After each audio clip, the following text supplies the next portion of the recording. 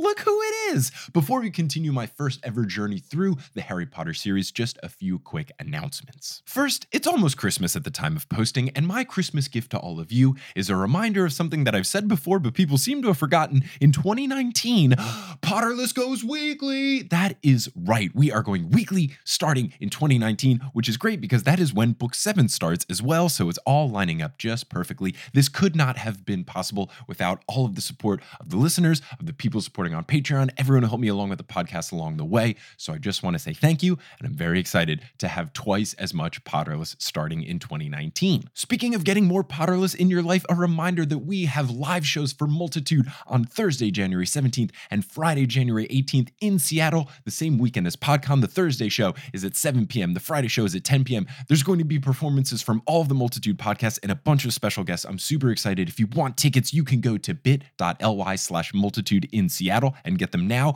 They are selling out, so hurry up before they're gone. Also, if you remember Miel Bredo from episodes 47 and 48, she mentioned her podcast Punch Up the Jam. I was on it as a guest. I helped them dissect and try to improve the song I Wish by Skilo. It was very fun. I highly recommend it. I'm very biased, but I think it was very funny. So go check that out. It was such a good time. And speaking of good times, it's always a good time when I get to read off the new patrons on our team. So shout out to Alexa K. Andrasani, Helasong Fugel, Gal Shahaf, Kaylee Pinto, Raoult Moskowitz, Jody Postman, Kira Kapoloff, Lee Tarak, Madison Dudley, Britt Franz, Patrick Yahubian, Elsa Scholing, Ingrid Quist-Locken, Vera Colatham, Tesney Patty, Madison Frilly, Neil Fournier, Charlie Partney, Julia Maringe, Lisa Friedman, Wendy Fang, Callie and Michael, Rachel Kelly, Hannah White, Monique Buffet, Palash Sedam Setuar, Marie Christine Rula, Adam Dell, Hampus Jarlborn, Amelia Alexandra Kampainen, Tyler Nacky, Nancy De La Pena, Mariah Salem, Myron Speed, Josh Meyer, Megan Breedlove Spreece, Allison Plitman, David, Laura Timschel, Amelie Parup Krebs, Ashley Y. Wiley, Emma Tiemann, Sally Crow, Jennifer Wendt, Josie Burkett, Michaela Svendova, Auna Pop, Soren Busk, Tori Mattis, Randy, Ruth Marie Jacob Hardage, and someone who made their name Quip City, a pronunciation fix for Kim Lucky and Sefran Baez. Shout out to Jamie, Tabaramfo, and Emma DeWitt who upgraded their pledge, and a huge shout out to Noel Baselet and Tao who upgraded to producer level status, as well as our new producers Hala O'Keefe of the Inclusion Advocacy Collaborative, Emily Tyrell, Michael Russell, Robin Fernandez, Rebecca Shumway, Taya Handlin, and Patricia Cologne. They joined the ranks of Leanne, Vicky, Aaron, Erica, Calvin, Sadie, Jesse, Natalie, Deborah, Clow, Alex, Frank, Marchismo, Tori, Samantha, Juan, Jenna, Kieran, Rebecca, Abid, Caitlin, Benjamin, Rosemary, Jill, Marie, Lisa, Ariel, Romina, Kamal, Anthony, Russell, Dustin, Katie, Audra, Indiana, Eleanor, Sydney, Billy, Roseanne, Micah, Andrea, Nikki, Colette, Chrissy, Shrina, Lala, Chelsea, Taylor, Lavkesh, Shivarni, Ali, Calmage, Cassandra, Roxy, Amelia, Sean, Jeremiah, Sarah, Jesus, Ben, Rachel, Zachary, Jessica, Natalie, Arna, Brandy, Melody, Kristen, Jonathan, Zach, Elisa, Daisy, Jessica, Orchid, Jonathan, Joe, Isabel, Steve, Vivian, Samuel, Victoria, Elena, Takari, Darlene, Brenna, Drake, James, Haley, Marino, Braden, Matthew, Taylor, Hannah, Angelina, Rossmarie, Peter, Maria, Fonas, Natalie, Hermione, Victoria, Lee, Alex, Brian, Caitlin, Cecily, Raul, Finn, Mosine, Grace, Sammy, Raul, Ingen, Mari, Brienne, Heidi, Alexandra, John, Kamal, Jen, Juice, Sefrin, Dusty, and Can't I Potter, who never hit the wrong light switch when they're trying to turn on a particular light in a room. If you want to be like one of these amazing producer level patrons and get access to bonus episodes, my notes, director's commentary, discounts on the merch on the website, you can go to patreon.com/Potterless and get all of that today. But without further ado, let's get into episode 57 of Potterless, covering chapters 29 and 30, the last two chapters of Harry Potter and the Half-Blood Prince, guest starring my best bud, Johnny Frohlichstein.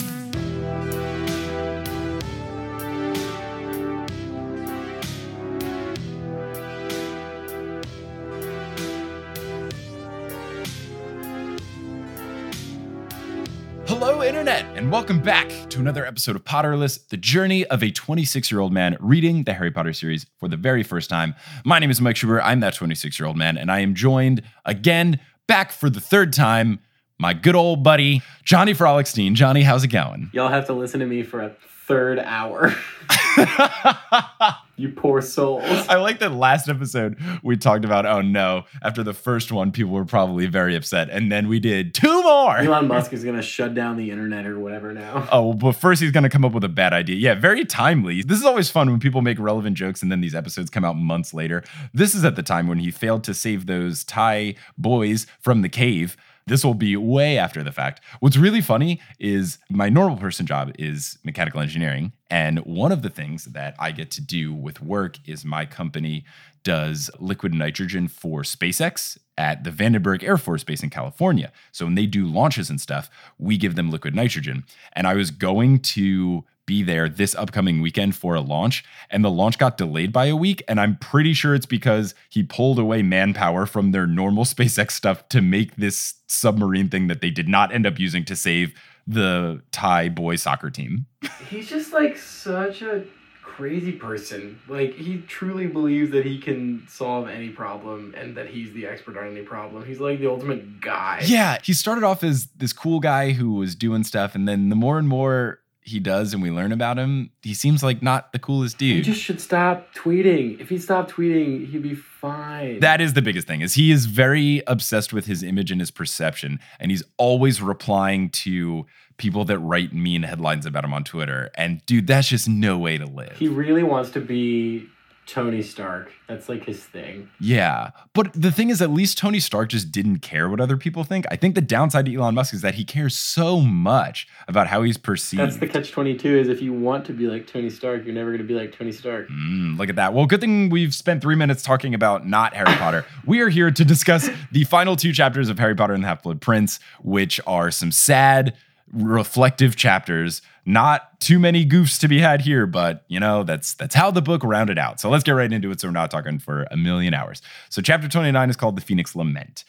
Hagrid tries to get Harry to walk away from Dumbledore's body, but Harry does not want to leave Dumbledore's side. A soft voice tells Harry to come on and gets him to walk away. Obviously, this is Ginny before they reveal it. Harry doesn't realize who it is until he takes a couple more steps, and then he sees her red hair, and then he realizes it's Ginny. She just kind of had this innate power to snap him out of it without him even realizing it, which is very sweet. Ginny tells Harry that it is McGonagall's orders for him to go to the hospital wing and that everyone is already there. Harry asks who else is dead. Ginny says no one, but Harry mentions the dark mark and Malfoy saying that he stepped over a body, and Ginny reveals that it was Bill. And, not Bill. We like Bill. Why couldn't it be, I don't know, who's the, like Pansy or Zabini, but not Bill? Yeah, Bill's cool. He has an earring. Yeah, so then she says, it's all right. He's ... alive, and those ... are very telling. It is a very telling ellipsis, Ginny Weasley. Dude, I love this. I love this part. Yeah, and this part makes me understand why people did not like me making fun of Bill Weasley early on, is because this tragic thing happened to him. So Harry can tell from her voice that something boded ill. Harry asks if she's sure. Ginny says yes, but he's a bit of a mess because Greyback attacked him. And I realized, oh, right, I totally forgot that this happened, even though it was maybe a chapter and a half ago. But yeah, there was someone that Greyback alluded to attacking. It is good to know that at least he's not dead. But this now does put it in perspective. Oh, okay. When I was making fun of Bill for not being cool or whatever, people have a softer spot for him because he was viciously attacked by this horrible, horrible person. So I think it's just like super freaky that they don't know what the after effects are going to be, because there's no evidence of a werewolf who's not transformed biting someone. Like, how fucked up is Greyback? Yeah, he's like a pseudo cannibal. It's very interesting. Yeah, man. So I felt really bad for him. You're right. The whole aspect of not knowing what's going to happen next makes it extremely terrifying. Just the unknown of it. Right. Like, truly, I guess Bill, what is Bill now? You don't know. It's good. It's real good. Yeah, it's very well crafted and is a very unique thing to add to the story. Something I did not see coming. And I feel closer to Bill Weasley because I've been playing this Harry Potter Hogwarts Mystery iPhone game, and Bill is one of your best friends, and he's so good in the game. He's so nice. He's super cool. He's a great bro. He's a couple years older than you, so he plays somewhat of an older brother type figure to you. He is super hunky in the game. Like, they make him out to be the hottest dude. He's got this like flowing hair and this big smile, and he looks cool. He's got like a button-down shirt with a tie kind of loose and his sleeves rolled up. Like, he looks much cooler in this game than he was described with his stupid ponytail and his dragon skin boots and his one earring. Bill Weasley in the phone game, cool as hell. But because I have played this game and he's one of your closest friends, I now feel a lot more upset and more heartbroken when this happens to Bill, because over the span of just having to play this game recently, I like the dude a lot now. That's actually why they released it for people like you who are reading it for the first time. They could play the game. They heard the Potterless episodes and they were like, all right, this kid's making fun of Bill Weasley for no good reason. Oh, Bill's not like a hipster man bun asshole earring. So they get to the hospital wing. Pumphrey says that Bill will never look the same, which is a huge blow since he's the hot one. Nice. They don't know what's going to happen to him since Greyback wasn't in werewolf form when he bit him. Harry then asks Ginny about the other bodies that he saw on the ground. He already knew this was Neville, so I don't know why he's asking about it. But Ginny says it's Neville, who Madame Pumphrey says will make a full recovery. But then another one was Flitwick, who got knocked out. But he is fine, and he's already left the hospital wing because he wanted to watch over the Ravenclaws, which, man, Flitwick is a G. What a boss. He is suffering probably from a concussion, but doesn't care and wants to help out his students. Yeah, Flitwick, they make him so lame in the movies. He's just comic relief because he's short. I'm like, come on. It's so not cool. Overdone and dated, and clearly this guy's a badass. He's the Ravenclaw head of house. He's got to be brilliant. And he's the dueling champion of Hogwarts. Yeah, and he's also the short guy. Way fun. Yeah, I don't like that they do that. And you got to think, this is a school that has Snape. And we've seen how good Snape is at dueling, and Flitwick is still the dueling champion. So Flitwick has to be a beast. Can we talk about how that duel must have played out, the Flitwick versus Snape matchup? That would be so good. I mean, it's kind of like the Pablo Sanchez backyard baseball thing, where Pablo Sanchez is such a good hitter in it because he's so short that he's got a very small batter's box. So it makes him that much more powerful. Flitwick, to be fair, he is short. It's probably harder to hit him with spells. That's so good. That's such a good point. That is right? He uses his physical limitations to his advantage. It's like Yoda in Star Wars. He's just dodging and moving all over the place.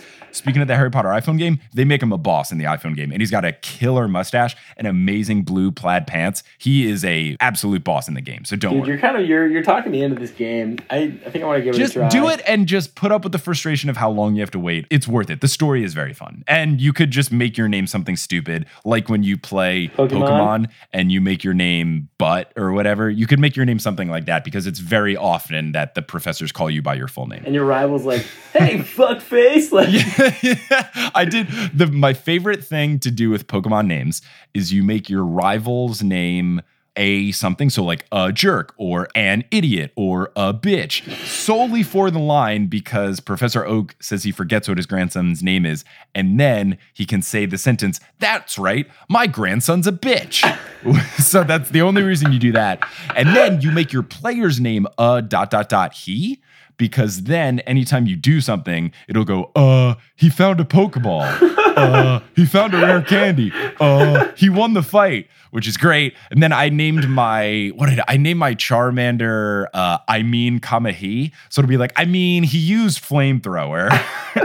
And then I made my Pikachu ... please with a question mark at the end. So when you throw it, it's like, go! Please? He is confused. He hurt himself in confusion. When he's trying to learn a new tech. He's trying to learn flamethrower, but he already has 4 attacks. He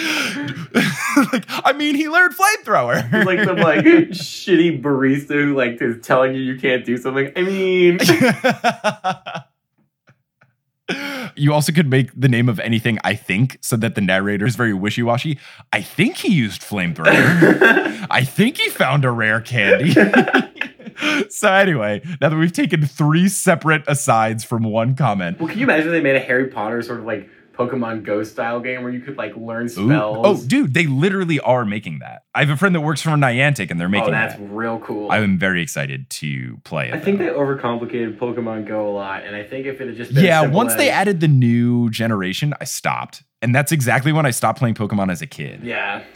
Well, I think if it was just as simple as I can walk up to you and battle you or duel you or whatever, that would be way better. I still get the emails because I haven't unsubscribed, and a lot of the features they've added now are really cool. Like you can trade items in between players and stuff. I think the problem was they released the game and then it was really fun, and then they didn't release any of the new features, and then people got bored of it. Whereas I think if they waited 1 year before they released it, and they had all these features that they have in now. Like the raid thing is actually really cool, and the new way that they do the gyms is a lot better than the original system. I think if they sat on it for a year and then had it come out, I think people would be playing it incessantly and would never stop. Yeah. Because all the new features sound awesome, but I just haven't played for a while. And even though I'm level 30, I just know that there's going to be people that are level 50 something. And I just don't want to have to grind to get to the point where I'm one of the better players again. And I just don't want to deal with it. I think you're right, but there's also definitely got to be some sort of nostalgia factor. Like people were going to like love that in the same way they were excited about like fucking Fuller House for one episode and then realized it was like dumb, you know, like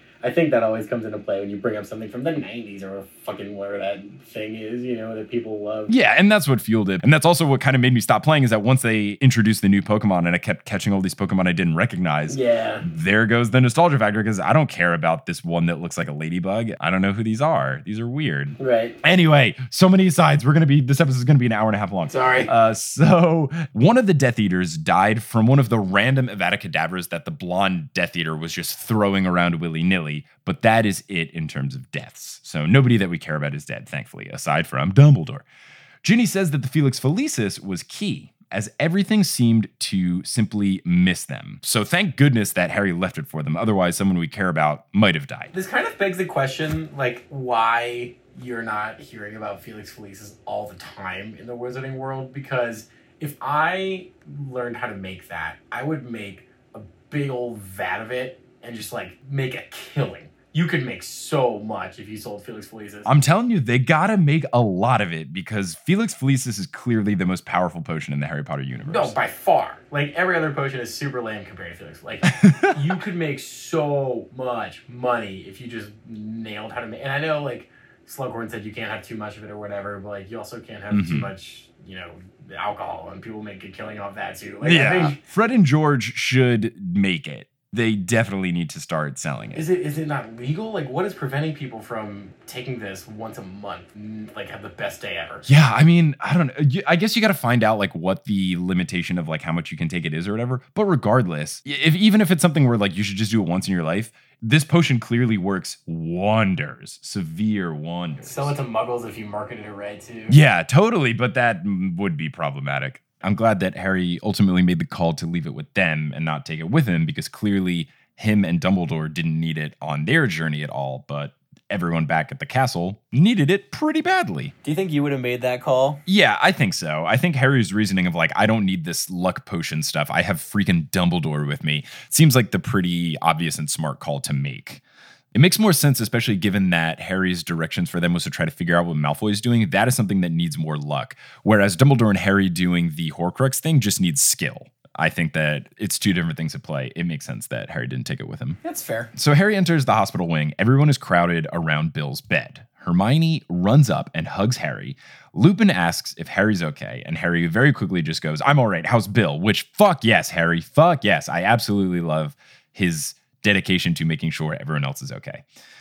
The narrator then says nobody answered, which is not a good sign. Apparently, Bill's face is just absolutely rough. Pomfrey is putting on some green lotion on his face. Harry thinks of Snape healing the Sectum Sempra and wonders why Pomfrey isn't doing the same thing, asks her if there's some sort of charm that she can use, and she says no, as there is no known cure for werewolf bites. Harry brings up the point that it wasn't on the full moon, though, so is it really a werewolf bite? And Ron kind of asks about the same thing. Lupin says that he doesn't think Bill will become a full werewolf, but there may be some sort of contamination. Lupin says that the wounds are cursed and will never heal, and he may end up having some wolf-like tendencies. So I'm very intrigued to see what happens with Bill going forward. I can't get over Fenrir Greyback doing that while he wasn't transformed. It is probably like one of the top most fucked up things in the series, like by far. Oh, easily. No contention. No contention at all. Especially because he's still targeting children. So he is not only someone that has cannibalistic tendencies or passions or desires or whatever, but specifically children cannibalism, which is very weird. I guess Bill is grown up. He's basically a full-fledged adult at this point, but it's still weird that he's like, oh yeah, I love eating kids even when I'm a man. It's very strange. Yeah, they were like, oh Jesus, Fenrir's here and there's kids here. Like we gotta hide those guys. Ron, in a cringe-tastic moment, says that he thinks Dumbledore can help, and he should help since Bill fought the Death Eaters on his orders. Ginny has to break the news to him. Ron is absolutely shook. Lupin collapses.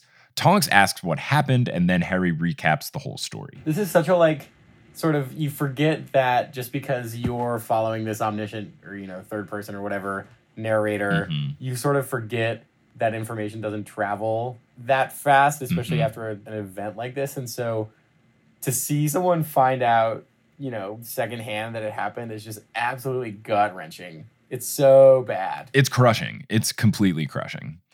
So then in the darkness, they hear a phoenix singing. It seems very sad and like the song is full of lament, but Harry still notes that it is beautiful.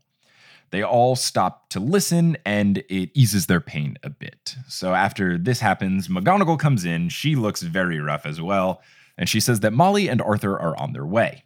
McGonagall asks for a recap, and Harry just straight up delivers the news that Snape killed Dumbledore. Again, we see this secondhand sort of, hey, what's up? What's going on? Where's Dumbledore? Like, ooh, it just fucking sucks. Oh, it's so hard to read. It's just terrible. McGonagall begins to faint, but Madame Pomfrey conjures a chair in order to catch her. Madame Pomfrey is just so great. I love her. She's very underrated in the series. McGonagall is just straight up in utter disbelief.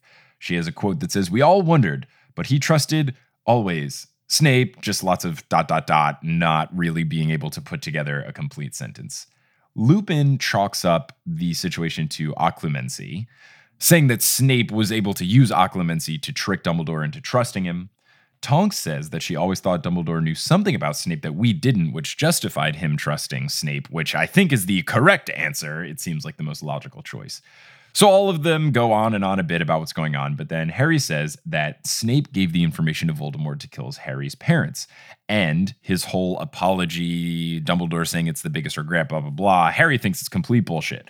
Lupin is surprised that Dumbledore believed it, bringing up the same point that Harry did, that Snape absolutely hated James. Harry then goes on to say that Snape didn't think that his mother, Lily, was worth a damn because she was a Muggle-born, citing the flashback time when Harry heard Snape call her a mudblood, but he doesn't actually say how he knew this. But I do think it's pretty funny, given that, unfortunately, I know the spoiler, that Snape had a big, big crush on Lily Potter. I was just going to say, man, this is such a good little tidbit, and I bet you felt in on the secret when you were reading this. You're like, oh, yes, very much so. You think she was worth a damn.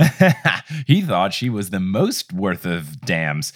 So McGonagall then bursts out saying that it's all her fault. The book says, quote, she was all disorientated, which I thought was a typo, thinking that J.K. Rowling might not know what the word disoriented is. But according to Google, British people actually say disorientated instead of disoriented, which doesn't make any damn sense. Oh, that's awesome. I'm sitting here with my stupid American copy being like, Mike, I don't know what you're looking at. So it says disoriented? It's disoriented in the American copy. Okay, so I listened to the Stephen Fry audiobook for this particular section. Got it. So he said disorientated. Okay, that's good to know that they changed it for the English version so that it was correct. Yeah, correct. As American English is correct. Why would you add a U to color? Why would you add a U to favorite? Why would you add an I to aluminum? It's just extra letters. I think we did the subtracting. I don't think they did the adding. Yeah, we're efficient. We don't need these garbage extra letters and syllables. Yes, the United States of America, a model of efficiency, especially right now. We were so good until November of 2016. We were so good. Yeah, and then that bullshit happened. We had the coolest dude that was funny and nice and good at basketball. Very good at basketball. Dude. Lefty J. He had skills. And now, I don't know, I wouldn't even trust Trump to walk down a flight of stairs. What do you think the over-under is on flights of stairs that man has taken in office? I'd say 2. I thought you were going to ask me what the over-under is on the Obama-Trump one-on-one basketball game. Oh, you'd have to give Trump a 10-point lead if they were playing to 11 and Obama would still win. Even if it was make it, take it for Trump and not for Obama. He would get murked. He would get absolutely murked. Did you watch that Ted Cruz versus Jimmy Kimmel basketball thing? It was I don't know. No, I don't care about that. They played one-on-one. I only heard about it. And then I watched the quote-unquote highlights from it. It was very disappointing. I couldn't watch more than 12 seconds of it. I mean, it's two old dudes who that don't play basketball playing basketball. They don't do that. Yeah. It's very bad. Because basketball is, I think, the sport the most where if you don't play it, it is very obvious to see. because you can kind of fake it in some other sports. Like you can kind of fake it in soccer as long as you're roughly athletic and you don't try to do a bunch of dribble moves. But basketball, it's just such an unnatural motion to try to put a ball into a hoop 10 feet up in the air that if you don't do it, it is very obvious. I think the one other obvious sport that you could tell that if someone hasn't played besides Quidditch is baseball. Like if you watch someone throw a baseball and they don't throw it and they're like, it's really, you can tell. Yeah. I would also say probably ultimate frisbee as well, because if you don't know how to throw a frisbee straight, it looks real bad. Indeed. And the whole point of ultimate is you have to stick it to a particular rectangle. You can't throw it too wide. Anyway, McGonagall says that she sent Flitwick to fetch Snape to help them, so she feels guilty because she doesn't think Snape knew that the Death Eaters were there before Flitwick told him. So she is blaming herself because indirectly she is the reason that Snape figured out that the Death Eaters were trying to attack. I think this is entirely reasonable of McGonagall to say this, but it also kind of reminded me of those fucking people who, when some tragedy happens, they're like, oh my God, 3 hours before it happened, my cousin's dog was on that same block and they saw, blah, blah, blah. Just like, stop making it about you. Like, don't do that. Like, yeah, I think it's different here because she has survivor's guilt. It's different than the flip. It is different here, but it reminded me of this. Yes, for sure. I think she just got a survivor's guilt situation, very reminiscent of when Harry was blaming himself and Tonks was as well for the ministry situation where Tonks said that she was fighting Bellatrix before. So if she was able to take care of Bellatrix wouldn't have killed Sirius, and Harry also feeling it. But Harry definitely more guilt because his brash thinking is what got them into that mess. I was going to say his survivor guilt is probably somewhere rooted in the fact that it was his fucking fault.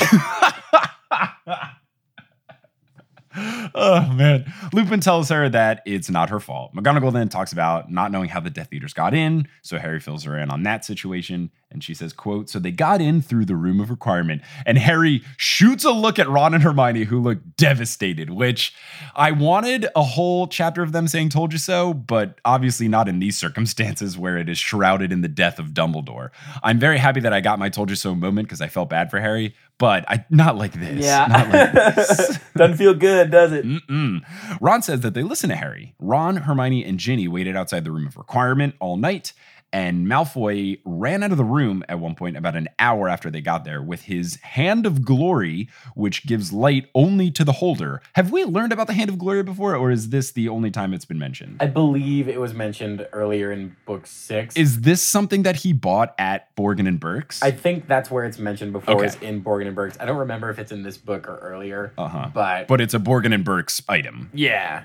No, this isn't the first time it's coming up. Because Hermione kind of does the remember, or either Hermione or Ginny does a remember it gives light only to the holder, which seemed very much like a, hey, reader, in case you've forgotten what this thing is that we've mentioned before. So that was helpful for me. There's a moment in book 7 that's going to infuriate you because she does that in like a crucial moment. She just like drops something that you've never fucking heard of before. I think you mentioned this earlier in either this recording or a previous episode, but I'm not looking forward to it. You're going to lose your shit. Is it a good one or am I going to be angry? You're going to be so mad. I was so mad. It happens twice within like 50 pages of each other. Oh, no. Everyone listening is going to know what I'm talking about. This doesn't sound like fun at all. I hope it's not. I don't even want to guess. You won't be able to guess. If it's the Deluminator / put outer, I'll be mad. If it's something like the Pygmy Puff is important, I'll also be upset. It's not like that. It's more like something. Don't tell me anything about it. Okay. I just want to be furious when it happens. You will. Don't you worry. So Ginny says that he must have been keeping track of if the coast was clear or not, because as soon as he noticed them, he threw something into the air and it went all pitch black. Ron says that this was Peruvian instant darkness powder from Fred and George, and Ron says that he's pretty upset and wants to yell at them for not gauging and monitoring who they sell their items to. Lumos and Incendio didn't do anything. And then Ginny says a quote which makes me so sad. She says, all we could do was grope our way out of the corridor. Like, someone died, Ginny. Yeah. Someone died, and you're talking about groping. They couldn't use any curses since it was too dark. They were afraid they might hit each other, but they could tell that people were running past them. So this, we can assume, is all of the Death Eaters running out of the room of requirement with Malfoy. As soon as they got out and saw the light, the Death Eaters were gone. Lupin says that luckily, they ran into him and Neville almost immediately and told them what was happening. Then one of the Death Eaters named Gibbon ran up the stairs, made the dark mark, meaning that they had decided on this whole plan before they left the room of requirement. Dude, so this Gibbon fellow, I've read these books a lot of times, and I've played the Harry Potter Sporkle game where you try to name all the characters. Yeah. And I've done trivia and succeeded at Harry Potter trivia.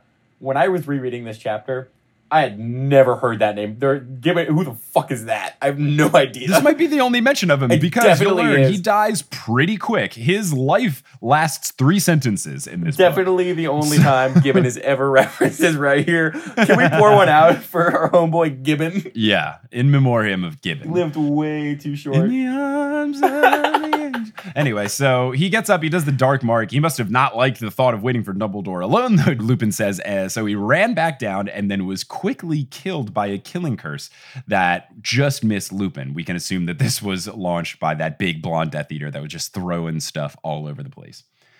Hermione says that she and Luna were waiting outside of Snape's office for ages and nothing happened. But then Flitwick came around and frantically burst into Snape's office.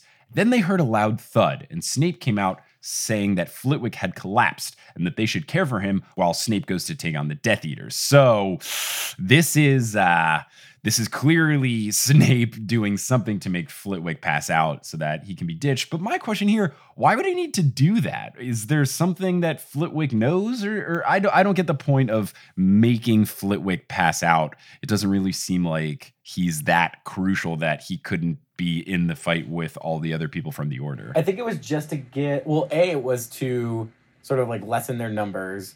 B, to get Hermione and Luna out of the way. Yeah, I guess he's trying to reduce the amount of people that could see what is going down. Yeah. So Hermione now feels guilty that they didn't realize the situation. Lupin also says that it's not their fault.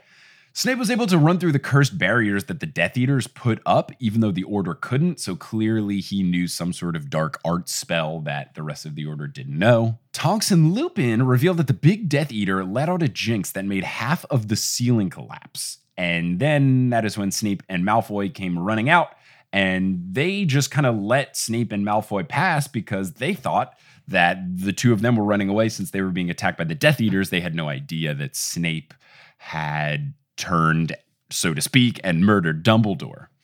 After letting those two pass, Greyback and the crew returned, so they just resumed fighting them. Tonks says that she thought she heard Snape yell something, but couldn't tell what. Harry tells her that what he said was, "It's over," because they had done what they came to do, which is rough. And this whole section of this chapter is rough because it's everyone basically recapping what happened, and each person has some sort of facilitation into letting this go down. And it sucks because it's this thing where, oh, we were kind of guilty because of this. Oh, we were kind of guilty because of this. We were kind of guilty because of this. It's all those different little puzzle pieces. It's just this whole thing where everyone feels guilty. And yes, you have the Felix Felicis keeping them alive, but this almost feels like an anti-Felix Felicis where all of these weird situations had to come together to make this happen. Yes and no. But I guess you could also maybe say that the Felix Felicis, I don't know who drank it. I don't know if they all split it or whatever. But the one thing that you could say is this is a very much like Infinity War, Doctor Strange kind of, there's only one outcome where we can get rid of Voldemort situation.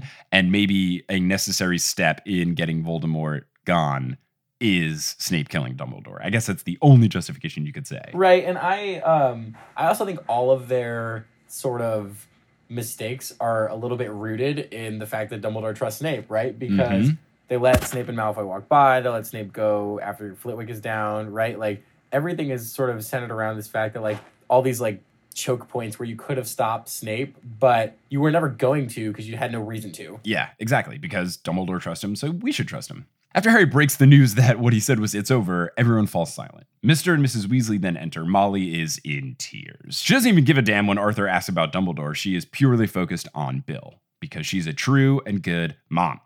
She's worried about his face, noting that it's not necessarily the most important thing, but she does say he was a very handsome little boy. Molly's just so pure. Fleur then comes running in as well. Molly goes on to cry about how he would have been married, and Fleur, in the ultimate rebound, takes offense to this, asking, "What do you," or I'm trying to do French for this one. "What do you mean?" No, there's no V's in the French. "What do you mean would have been?" And she asks Molly if This means that he won't still love her because of the werewolf stuff. Molly hints at the scars, and then Fleur asks Molly, oh, you think that I'm not going to love him because of his looks? She comes so close to executing this interaction perfectly, but then she ends it with, quote, I think I am attractive enough for the both of us, which no, Fleur, you were so close. You were so close to being amazing. And then she just peppers in how damn hot she is. Just a bit outside. Fleur then grabs the green lotion from her and starts to put it on Bill's face. Everyone is anticipating a huge explosion from Molly, but instead, Molly is very happy and offers Fleur a tiara from Auntie Muriel to wear during the wedding, saying she thinks it'll go well with Fleur's hair. Fleur accepts, they kind of share an awe moment, and they embrace in a tear-filled hug. I love these sort of instances, which is like kind of a little bit of a dated thing, I think, for, when these books were coming out. But there's all these instances in which Ron and Harry both are like, women, Yeah. It's like, they're just like complete doofuses. Like, of course they're crying and hugging right now, right? Like, this is a very emotional moment, but like Harry and Ron are just like, oh. Yeah, it's a bit dated. It definitely is a bit dated. Tonks then butts in saying, you see, she still wants to marry him even though he's been bitten. She doesn't care. And this, at first, I thought was Tonk actually liking Bill, not it just being a theory from Molly or something that Molly wanted to happen. And I thought that, maybe she and Lupin had talked about it, and Lupin thought they could be a thing if Fleur was going to be too superficial. But then Lupin's reply changes everything, and it's something I did not see coming at all. Lupin says it's different, barely moving his lips. Bill will not be a full werewolf. The cases are completely different. And then I realized, she loves Lupin. The Patronus was Lupin. It explains so many things. Yeah, man. I had a huge aha moment when this happened. Pull that rug out from under you right now. Yep, I did not see this coming at all. Harry makes the same realization of me where he's like, what? And Tonks yells at Lupin that she doesn't care, and she's told him 1,000,000 times. Lupin says he's told her 1,000,000 times that he's too old, too poor, and too dangerous. Molly thinks Lupin is being ridiculous. Lupin says he's not because Tonks deserves someone young and whole. But then Arthur chimes in saying that sometimes young and whole men don't remain so, nodding at Bill, which is heartbreaking. It's so sad. It's so sad.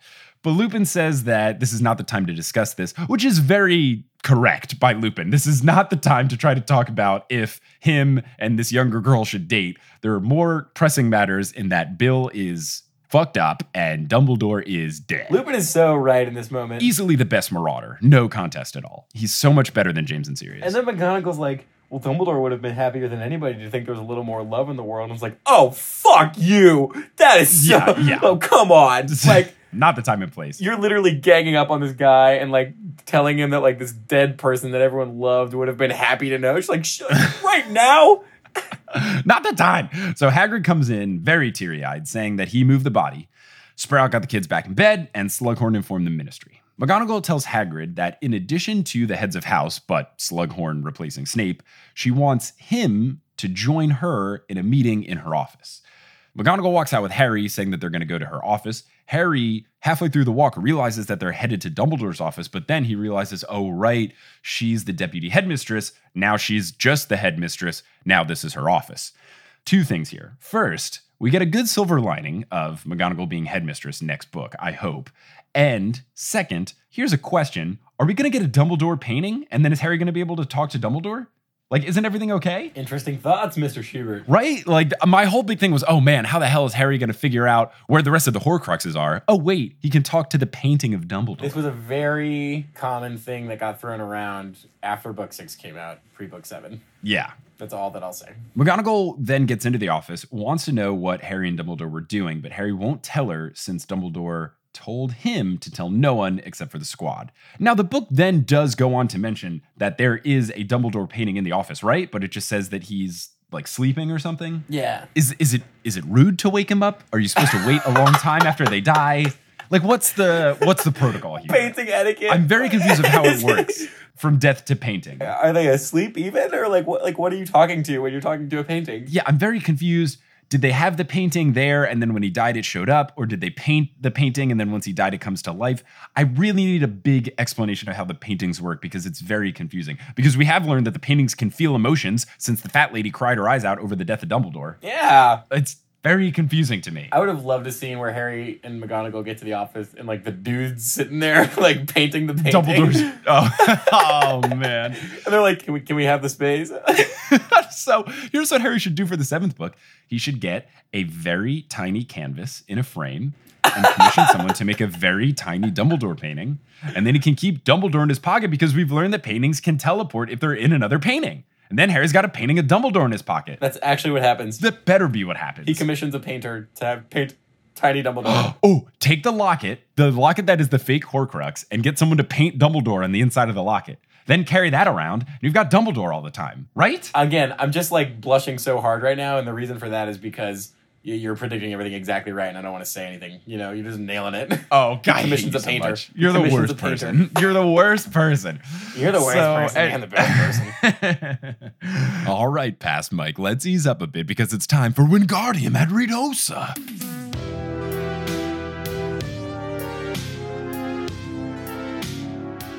Today's episode of Potterless is brought to you by Tab for a Cause. Do you use the internet like me, like a trash fire garbage person, where you have 6,000 tabs open at the same time, and you're not helping anyone? You're not helping yourself because you use so many tabs that the tabs are so small you can't even read what the sites they're for. You're not helping your computer because the RAM is exploding, and you're not helping your own stress because you have 6,000 tabs open. That's where Tab for a Cause comes in, because every time you open a new tab on your browser, you donate to charity. It's incredible. The new page that opens up has a nice, serene, calm background. It tells you the time, and then it allows you to donate to charities. They have a plethora of wonderful charities you can donate to, and the new tab feature is actually functional. You can put widgets, notes, bookmarks, all this sort of useful stuff. And all you need to do to get started is go to tabforacause.org/Potterless. That's tabforacause.org/Potterless, and you can get it started today. It's a Google Chrome extension. It's super easy to add. I did it. It literally took me 15 seconds. I'm not exaggerating. And I've already donated to my first charity. It's great. I open a lot of new tabs. It adds up. And then you're actually being productive with it rather than just destroying your computer's RAM and your own sanity. Now you can be nice and calm and donate to charity. And again, all you have to do is go to tabforacause.org/Potterless to get started today. And now you'll hear words from a few sponsors who make it feasible for me to be a full-time podcaster. Some of these ads will be read by me, others of them won't. The ones that aren't are inserted locally, so if you live internationally, don't be surprised if you hear an ad in your country's native language. And once those ads are complete, we'll get back to this episode of Potterless. This episode of Potterless is brought to you by Arena Club. Now, if you listen to this podcast, it should be no secret that I am both a sports nerd and more of a traditional nerd. And when you think of these two types of nerddom, there's one thing that links them together, and that is card collecting. Whether you are looking to buy, trade, sell, or display a card collection of sports cards or Pokemon cards, you should check out Arena Club. ArenaClub.com is the place where you can do all of these things. I have recently made a purchase on the marketplace. I got Lieutenant Surge's Raichu, which is my favorite Pokemon, and I didn't even know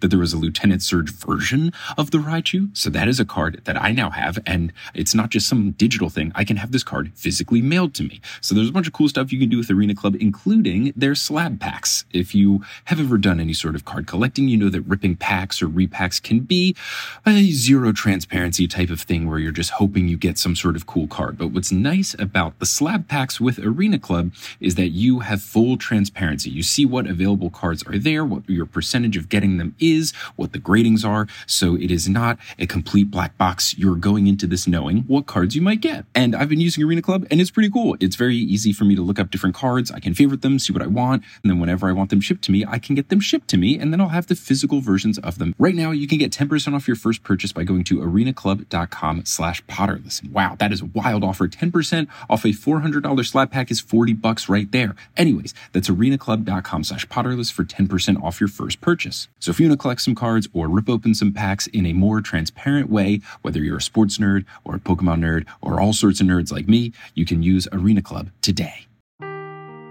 Seeking the truth never gets old. Introducing June's Journey, the free-to-play mobile game that will immerse you in a thrilling murder mystery.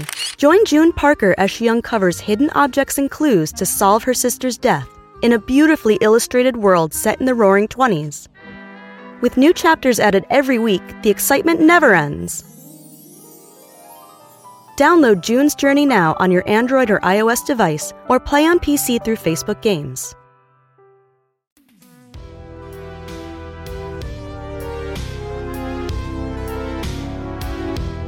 McGonagall keeps trying to get Harry to tell her, saying that, the situation has changed now that Dumbledore died, but Harry will not give in. Her first argument is Harry, or she asks Harry what they were doing, and Harry's like, I'm not going to tell you that. And then she's like, Harry, it might be important. Like, no shit. Harry, this could be important. This might be something you want to tell me. I don't understand why he didn't. I would trust McGonagall enough to tell her, this is just Harry being dumb and not asking enough questions, which is a common theme throughout the entire books. When Dumbledore mentions that there is the chance of him dying on this mission, Harry should have asked, okay, so if you do die, can I talk to McGonagall? That seems like a logical first question. I sort of don't understand the necessity to keep the Horcruxes secret. Yes, I don't understand it either. Why would you crowdsource it? Right? I guess the thought is that you don't want word to spread and Voldemort to hear. So what? If everyone knows, that is like a strictly better situation than if no one knows. I don't think there's any world in which more people hunting is worse than less people hunting. Yeah, at the very least, you can just tell a very tight-knit group of people in the order that you trust. You tell McGonagall, you tell Kingsley Shacklebolt, you tell Lupin, and then that's probably it. And then you just have a somewhat larger search party team to find the Horcruxes. Dude, you're going to get some good Lupin stuff in Book 7. Lupin's got a lot of shit coming. Good. He's great. I like him a lot. I was so disappointed when he got fired because he was the best teacher that they've ever had. Yeah. Of anything, not just of Defense Against the Dark Arts. He's the best professor of any of them. Yeah. Except for maybe Professor Vector, who I think does not get enough love. The arithmancy professor. Vector? I barely know her. The arithmancy professor? Oh, God. Oh, my God. I actually know her. I don't know how you barely know anything about her. Well, Potterless is now over, so thanks, everyone. Did I end it? I ended Potterless? Yep. You've murdered it. No more episodes. The episode and the whole podcast is now over. So Harry won't give in, but he does tell her about Rosmerta. And McGonagall's like, Rosmerta? Which, yup. I barely know her. God damn it. So Sprout, Slughorn, Flitwick, and Hagrid then enter. And we get another awful, awful word choice from J.K. Rowling. Snape ejaculated Slughorn. This is the same chapter. We've gotten grope and ejaculated in the same chapter. Immediately following Dumbledore's death, we've groped and we've ejaculated. So one of the paintings in the room warns McGonagall that Scrimgeour will be arriving soon. So McGonagall gathers everyone together and goes, look, before this idiot shows up, here's the plan. So the debate is whether or not to have the school open next year. Sprout thinks that they should keep it open. Slughorn isn't so sure. He doesn't even know if there's going to be people that want to be at the school. McGonagall reminds everyone that Dumbledore almost shut it down in Book 2. Flitwick says that they should consult the governors, and McGonagall then asks Hagrid his opinion.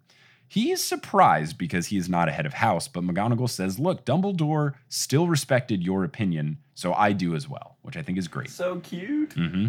Hagrid, in an even cuter moment, says he's not leaving because Hogwarts is his home, and it has been ever since he was 13. McGonagall decides then that they are going to go through with Flitwick's plan, which is bring it to the governors, which I guess is good seeing that Lucius Malfoy isn't there anymore. It seems like he was the only really problematic governor, so it seems like a fine decision to go with them. Yeah, I think so. I don't know who these other governors are, but we don't have Lucius in play, and that always seemed like the thing that he was just bribing everybody. So maybe they're not the best because they were susceptible to Lucius's bribes, but without him, maybe they're fine. Yeah, I see the equivalent as like a board. It's the same thing. Yes. So McGonagall moves on to how they should send the kids home. Harry asks about Dumbledore's funeral, though. The other house heads agree that Dumbledore should be buried here, even though no other headmaster has been before. So McGonagall tells them it was his wish to be laid to rest at Hogwarts, and that got me thinking about all the times Dumbledore and McGonagall probably just like were hanging, and how bad would you want to be a fly on the wall in those conversations? Dude, so badly. Just them downing some fire whiskey. Oh, it'd be amazing. Shooting the shit, like crying. Telling war stories and stuff. Oh man, I'd love it. That's so good. They ultimately decide to have a funeral for Dumbledore before the kids head home because, as Harry said earlier, people are going to want to say goodbye.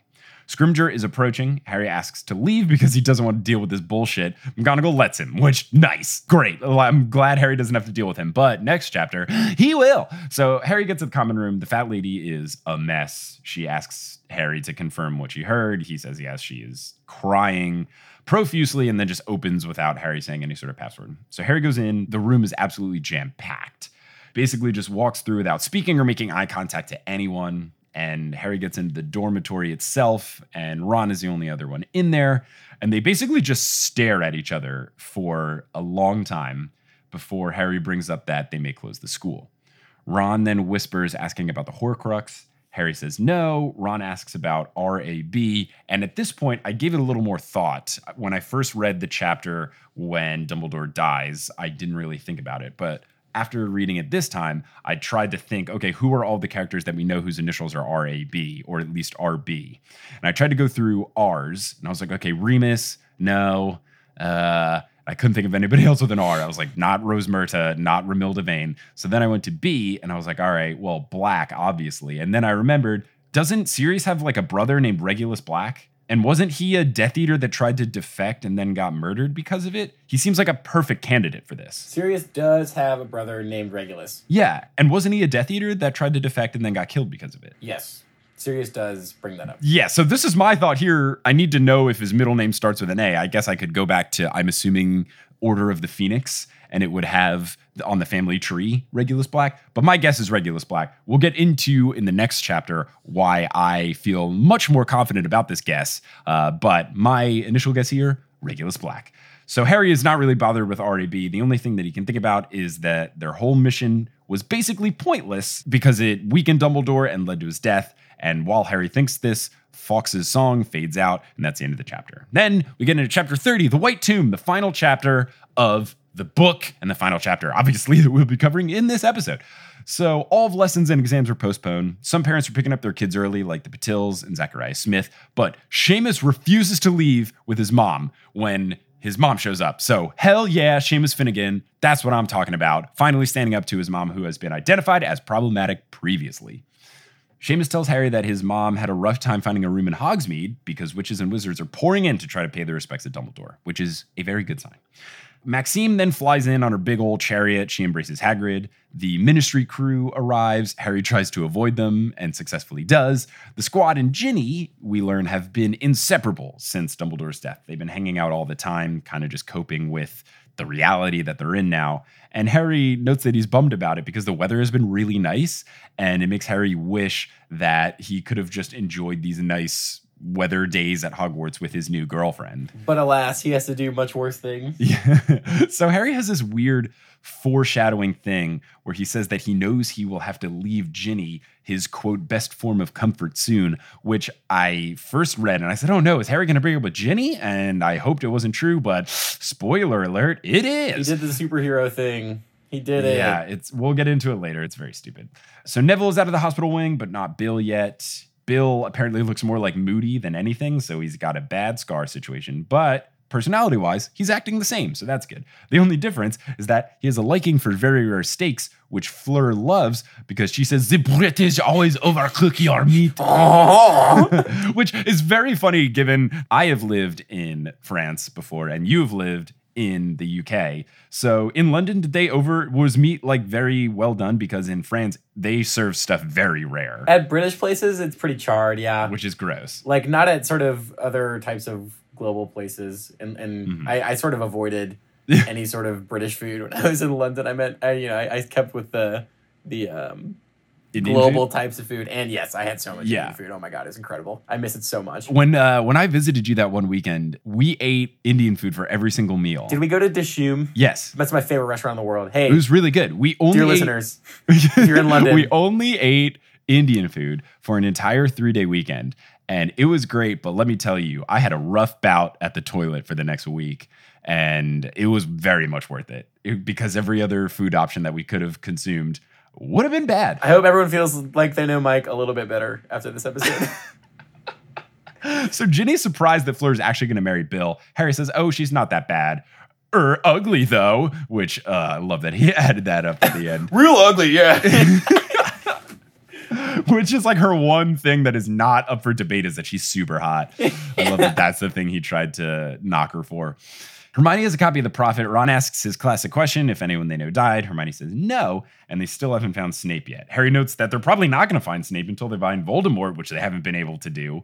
As I read this, I realized Voldemort was never in this book, right? It was only in flashbacks as, I guess, Tom Riddle or whatever. But we had zero Voldemort in this book. This one and the third one are the two Voldemort-less books so far. And maybe the seventh, who knows? Is the third one or the second one? There was no Voldemort in the second one. It was all diary Tom Riddle. I mean, there's young Voldemort. Yeah. Young Voldy, if you will. Sure. Young Voldy.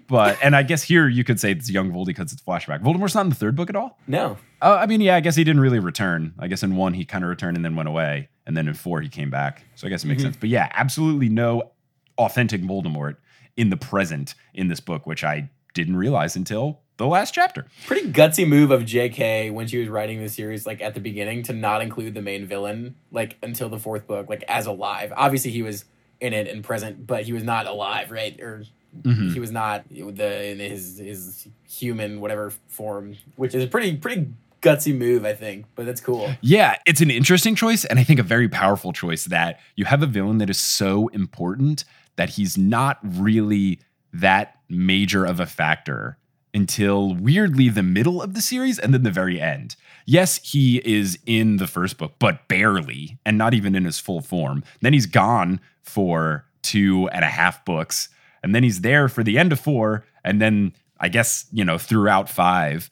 But then he just takes a book off. It's this great thing where he, even without being in the books, is such a present part. It's kind of like how Anthony Hopkins won the Oscar for Best Supporting Actor in Silence of the Lambs, even though he's in the movie for a total of something ridiculous like 14 minutes and 30 seconds. Damn, I didn't realize right? that. That's one of my favorite movie fun facts. Even though Hannibal Lecter is not in every scene or in the movie that much, he just has such a presence felt throughout the film. And Anthony Hopkins killed it in every scene that he's in, that you just always feel his presence. And so much so that he feels like he's in the movie for way more than he actually is. Yeah, that's a damn good movie. Really good. Anyway, Ginny gets tired and goes to bed. And Ron turns away when she kisses Harry goodnight, which I think is funny. Hermione then leans forward, quote, with the most Hermione-ish look on her face. And this can only mean one thing, some more Half-Blood Prince shit. Harry excitedly goes, oh, is this about RAB? And Hermione goes, no, it's about the Snape and the Half-Blood Prince. Yeah, I'm just going to say, I told you so. Like, oh, fuck off. She does mention a bit about RAB, though. She says that she looked up the initials of RAB and couldn't find any significant wizard that made sense. She mentioned some wizards with some weird names, but she says that she knows that the person had to know Voldemort. And I'm pretty sure that Regulus was a Death Eater.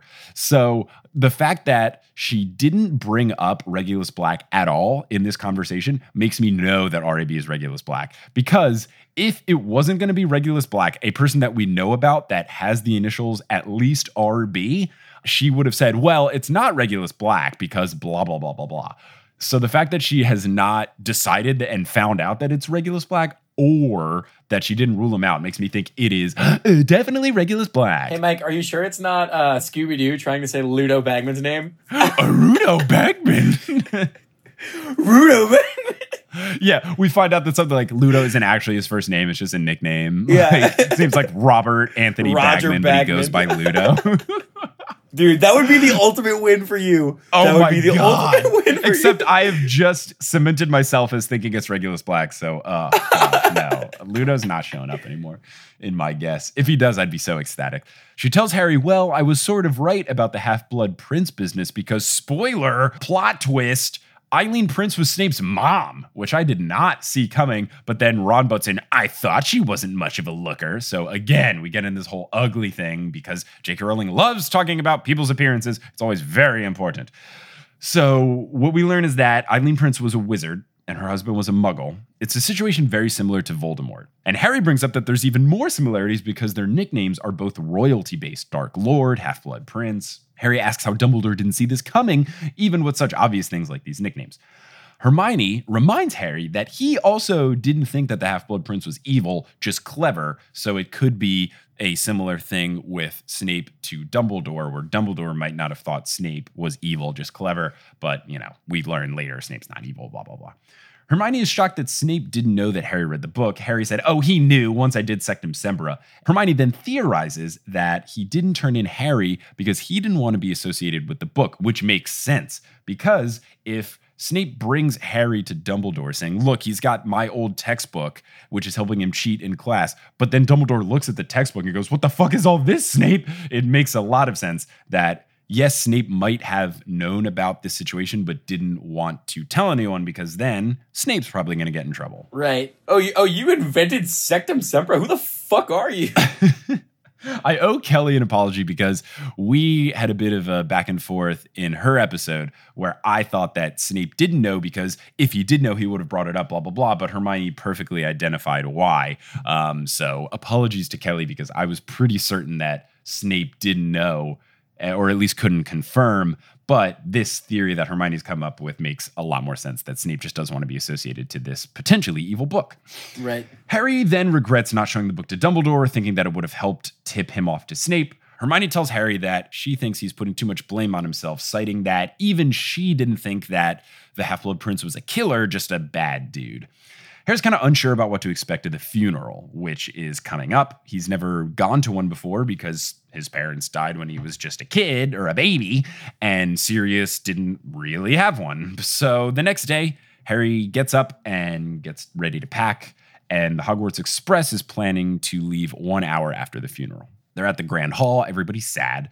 Dumbledore's chair and Hagrid's chair are empty. Scrimgeour is in Snape's.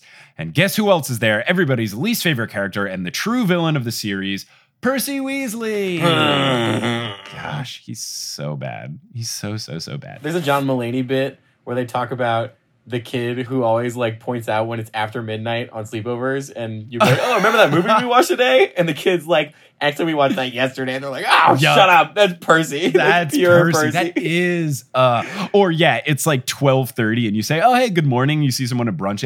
It's the afternoon. Yeah, it's pure Percy. The worst kind of person. Or the kid in class when the teacher doesn't assign the homework and then raises their hand. What pages do we have to do for the homework? No, Percy. Shut up, Percy. Harry notes that Crabbe and Goyle are muttering back and forth to each other, saying that they look, quote, lonely without the tall, pale figure of Malfoy between them, which I always imagine Malfoy is short, but I guess it's because of the movies that Tom, what's his name? Not Tom Holland, because that's Spider-Man. Tom Felton. He's kind of short. So I guess it's a similar thing to Ron, because in the books, Ron is actually supposed to be taller than the twins. But in the movies, the twins are way taller than Rupert Grint. I need to recalibrate my brain to think that Malfoy is pretty tall, which I guess would make him more likely to be a bully because he's bigger than most people. So Harry hadn't given Malfoy much thought, but looking back on how scared Malfoy was and the awful situation that he was in, he kind of pities Malfoy, but he still despises him for his obsession with the dark arts, ultimately facilitating Dumbledore's death. So then the students head out to the lake for the funeral. And at first when they're heading to the lake, I was like, are they going to throw Dumbledore in the lake? I thought it was going to be like a funeral pyre thing where they that would be put it in so a boat badass. And then light it on fire, but they didn't do that. And they push him off and the squid takes him. Oh shit, we forgot about the squid. He's like, oh my god, who would shoot the arrow? Would it be Hagrid? With just a massive crossbow, just the flaming arrow? Yes, it would happen. Oh, fuck, the squid got him before the arrow. We do get some awesome stuff at the funeral, though. So the students head out, and a bunch of the Order of the Phoenix is there. The narrator notes that Tonks' hair is bright pink again, and she's holding hands with Lupin, which makes me very excited. Among the people in attendance are Tom, the Toothless Walnut, Mrs. Fig, the bassist from the Weird Sisters, Ernie from the Night Bus, which made me think, oh yeah, what happened to Stan? Like, what is he still just kicking it in Azkaban? But we will learn. Harry brings this up, and the answer is yes. Madame Malkin is also there. The barman from the Hogshead, the candy trolley witch from the Hogwarts Express. Dude, how badly would you want to go hang out with Dumbledore and the basis from the Weird Sisters and just like get super fucked up with those guys? No, I wouldn't choose the basis from the Weird Sisters. The Weird Sisters lost a lot of cred for me in my brain because I thought they were an all-girl band, and then I learned out they're an all-dude band, which is not as much fun. Yeah. I thought it was going to be like two girls, like Haim, but two people. Sisters that play music together. That being said, the bassist from a wizarding rock band hanging out with Dumbledore and just like doing all crazy ass wizard drugs. Like, I would love to be a fly on the wall for that. Dude, anyone chilling with Dumbledore would be amazing. I bet Dumbledore would even have a good conversation with Lockhart or something. Yeah, but the bassist from the Weird Sisters, they're like that would be the only band. There are two bands in the Wizarding world. There are the Weird Sisters and there's Celestina Warbeck, and that's it. There's no other music. Celestina Warbeck, who is apparently really, really like pure mom music. Like Celine Dion level. Yeah.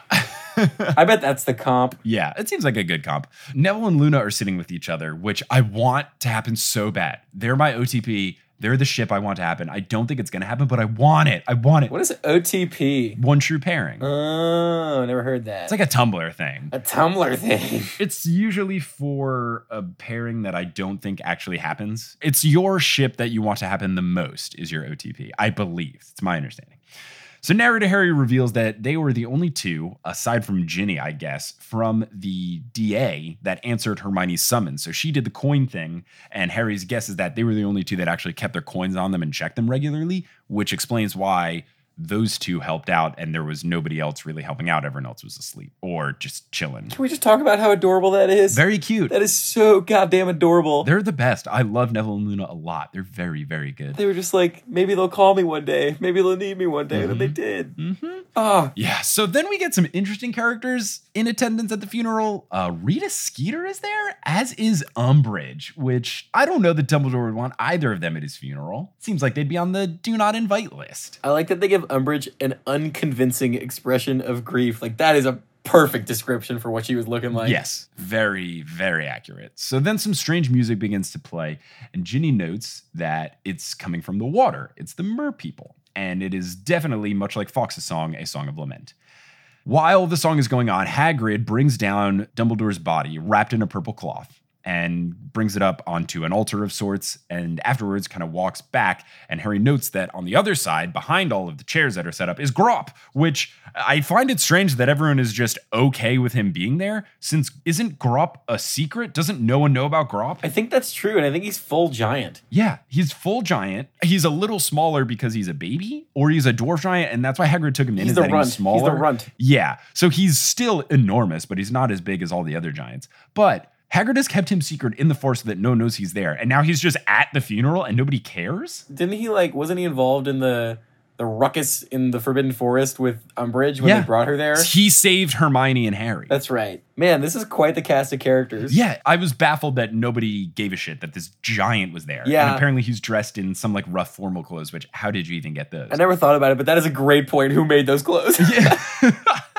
So then craziness happens. These white flames just erupt from the altar and it completely engulf the body of Dumbledore, and they leave behind a white tomb. So they never explain what this is or who did it or if someone made the spell or whatever. It's just flames show up and then boom, a tomb is there. So I hope they put the altar in the right spot because I don't know how they're moving that unless they get Grop to pick it up. But now it's just like, shit, we didn't think, now we just got a tomb here on the lake. I hope they were okay, or at least someone knew that this was going to be the result. Now we have a tomb in our front yard. I imagine it was well planned. Yeah. I feel like if your job is to plan wizard funerals, you've probably done this before. Sure. But then some more craziness goes down. A bunch of arrows just descend from the sky and fly in. And we learn that it's coming from the centaurs. And people were shocked and scared by both. So here's a thought. These people are very in their own rights to be shocked about this because these are very dangerous special effects. Shouldn't there be some sort of program on all the chairs that says, yo, there's going to be a big old flames, big old pyrotechnics, and arrows flying in from the forest? I feel like this is something that people in attendance of this funeral should be warned about. Can you imagine if one of them had misfired, just right? fucking nailed somebody? You're shooting a lot of arrows. You have the potential of two of them kind of colliding in midair and then flying askew. It's like Ernie Prang's getting nailed in the cheek. I mean, it would be good if maybe one hit Umbridge or something, but I don't know. What if someone we liked got punctured with an arrow because they didn't know? That's what I mean, man. If Ernie Prang. Seems very, very silly, but yeah, so that's going down at the funeral. Harry then turns to Ginny, and this is where he pulls a superhero breakup, where he basically says it's too dangerous for them to be together. Voldemort will want to go through her to get to him, blah, blah, blah. She is upset, but she understands. I hope that by the end of the book, I mean, I know they end up marrying each other and stuff, so I know it's going to be okay. I just hope that they're not separated or weird and awkward for too long. But if it follows normal superhero protocol, they'll be back soon. Well, it's only a matter of time. You know, I don't know that this is a bad move by Harry. No, it's smart. It just makes me sad because they're so perfect for each other. That being said, he says Voldemort uses people his enemies are close to. Like, clearly the information is out there that they dated and then they broke up. Like, Voldemort would be able to deduce that even though they're not like FBO anymore, he could still like take her. Yeah, and like the only way they would know is if Malfoy found out, and if Malfoy found out, he would tell. Or I mean, but they were like publicly dating. But just in the school, like it's not like that's gonna spread to like Antonin Dolohov. There's like so many Death Eaters' children at that school. I guess, but I don't know. Aren't the Death Eaters that are being Death Eatery not around their kids? I mean, they're not going to like be publicly dating in front of Death Eaters after graduation either, right? They're not going to like go to like Lucius Malfoy's dinner together. Like, yeah, I don't know. I guess the one concern would be if Malfoy found out, which he probably would have. Well, I just mean like it just doesn't make a difference whether they're official. You're thinking it doesn't matter for them to break up. Right, because it's already out there that they're, you know, are in love or whatever. Yeah, I agree with you. Later, then, Scrimgeour comes over to Harry and asks for a word. Harry says, sure, basically doesn't look at him the whole time, though, which is great. So he also wants Harry to tell him what he was doing with Dumbledore, which, lol, nice try. Harry refuses because he's Dumbledore's man through and through. Harry asks really what's in it for him, telling him, and Scrimgeour says that the Ministry can protect him, and Harry says there's no amount of protection that will keep him safe. Voldemort wants to duel and kill Harry by himself on his own. So Voldemort's going to do whatever it takes. They're going to have to fight. It's inevitable. Harry asks Scrimgeour if he's released Stan Shunpike yet, and Scrimgeour turns purple and then says, I guess you are. And Harry says, Dumbledore's man through and through. So Harry effectively just tells Scrimgeour, get out of here. I love it. I love this. Harry's basically 2 for 2 on interactions with Rufus Scrimgeour, and I'm very excited about it. Yeah, Rufus Scrimgeour sucks. He's bad. He's really bad. Harry then gets with the squad, and he says that he doesn't want to go back to school next year, and they are very surprised, and they ask him what his plan is. He says he's going to go to the Dursleys because he has to for the love protection charm, and it's what Dumbledore would have wanted. Then he's going to go to Godric Hollows, and that's where he was born, right? That's where his parents lived? That's where the shit went down with his parents. Yeah, where they got where he was born. Murdered. He doesn't know why, he just feels like he needs to visit, so I'm guessing he will go there and have some sort of self-discovery. What are your thoughts on this plan? I don't know. I think it's kind of silly because I feel like he needs some sort of accomplice that is not just Ron and Hermione to find these Horcruxes. And the other thing, and this is a point that Ron and Hermione and other people have brought up when they talk about the school potentially being closed, is that Hogwarts is probably the safest place to be. There's a lot of other wizards there. They have protections on the castle itself. It just seems like the smartest plan is to be at Hogwarts. And I don't know that if Harry is just roughing it, that's really the smartest thing that he can do. Hogwarts is an interesting place in Book 7. That's all I'll say. Okay. I'm excited to see what happens. So Harry says that after going to Godric's Hollow, he will go on and search for the 4 remaining Horcruxes before ultimately taking on Voldemort, the 7th Horcrux division of the soul. He has to, take on him face to face. Ron and Hermione say that they are going to go with him and that they will be by his side while he does this. Ron does remind Harry, though, that they have to go to the Burrow during the summer for Bill and Fleur's wedding. And Harry basically has this thought about the wedding, like, oh, wow, it's hard to think that there are some normal and happy things that can exist in this world, even with Voldemort on the rise and Dumbledore dead. But he does kind of have a happy moment thinking about it, and it'll be a nice escape from all the stuff going around them. And it being in the summer will be nice because once he starts to go on this search, stuff's going to get real. And that is the end of this chapter. It's the end of this book. That's the end of this episode of Potterless. So, Johnny, how you feeling about these 2 chapters? I mean, it's just heart-wrenching, heartbreaking stuff. You know, I've said that word like 10 times already, but it's just like... It is. It's accurate. She nails the grief. And I think one of the ways that she really nails the grief is not sort of capturing Harry as super sad right away. I think there is a certain level of numbness that she did very, very well in instilling into Harry. And then when he's at the funeral, you know, he has this moment of like overwhelming loss and realizes what practically not having Dumbledore, you know, what that looks like from a tactical perspective going forward, which I think is really, really hard hitting. But what about you, man? Done with my favorite book in the series. Oh yeah, easily mine too. 7 is going to have to be absolutely bonkers to top it because 6 was just so good. Every chapter is amazing. And yeah, these last 2 chapters are very well written. They really do cover the grief and just everyone coming to grips with the situation. It's a very sad ending to the book because it's basically 2 chapters of everyone feeling guilty and/or sad about Dumbledore's death. Somehow we still managed to dick around our way through it. Oh, of course we did, because we're just 2 garbage human beings. But the last chapter in particular was very well written, even though not necessarily that much action-wise happened. We get a lot of really good Harry realization chapters and getting insight into what's going on in Harry's head. And you're right, there are some really good moments where he has the realization, oh, wow, Dumbledore is dead. This is going to be really hard. And it's a good moment to have. Man, I bet you can't wait to watch the funeral in the movie because it's so cool in the movie. You've told me that it's not in it, and it makes me so... How do you not have that in the movie? I don't get it. I don't understand. I know. It's so important. It's so important. That movie's going to be so bad. It's so visual. Right? That's the biggest thing is like, it's so beautifully written, and the way that J.K. Rowling laid it out, I could see everything. And it was so beautiful to picture it and envision it.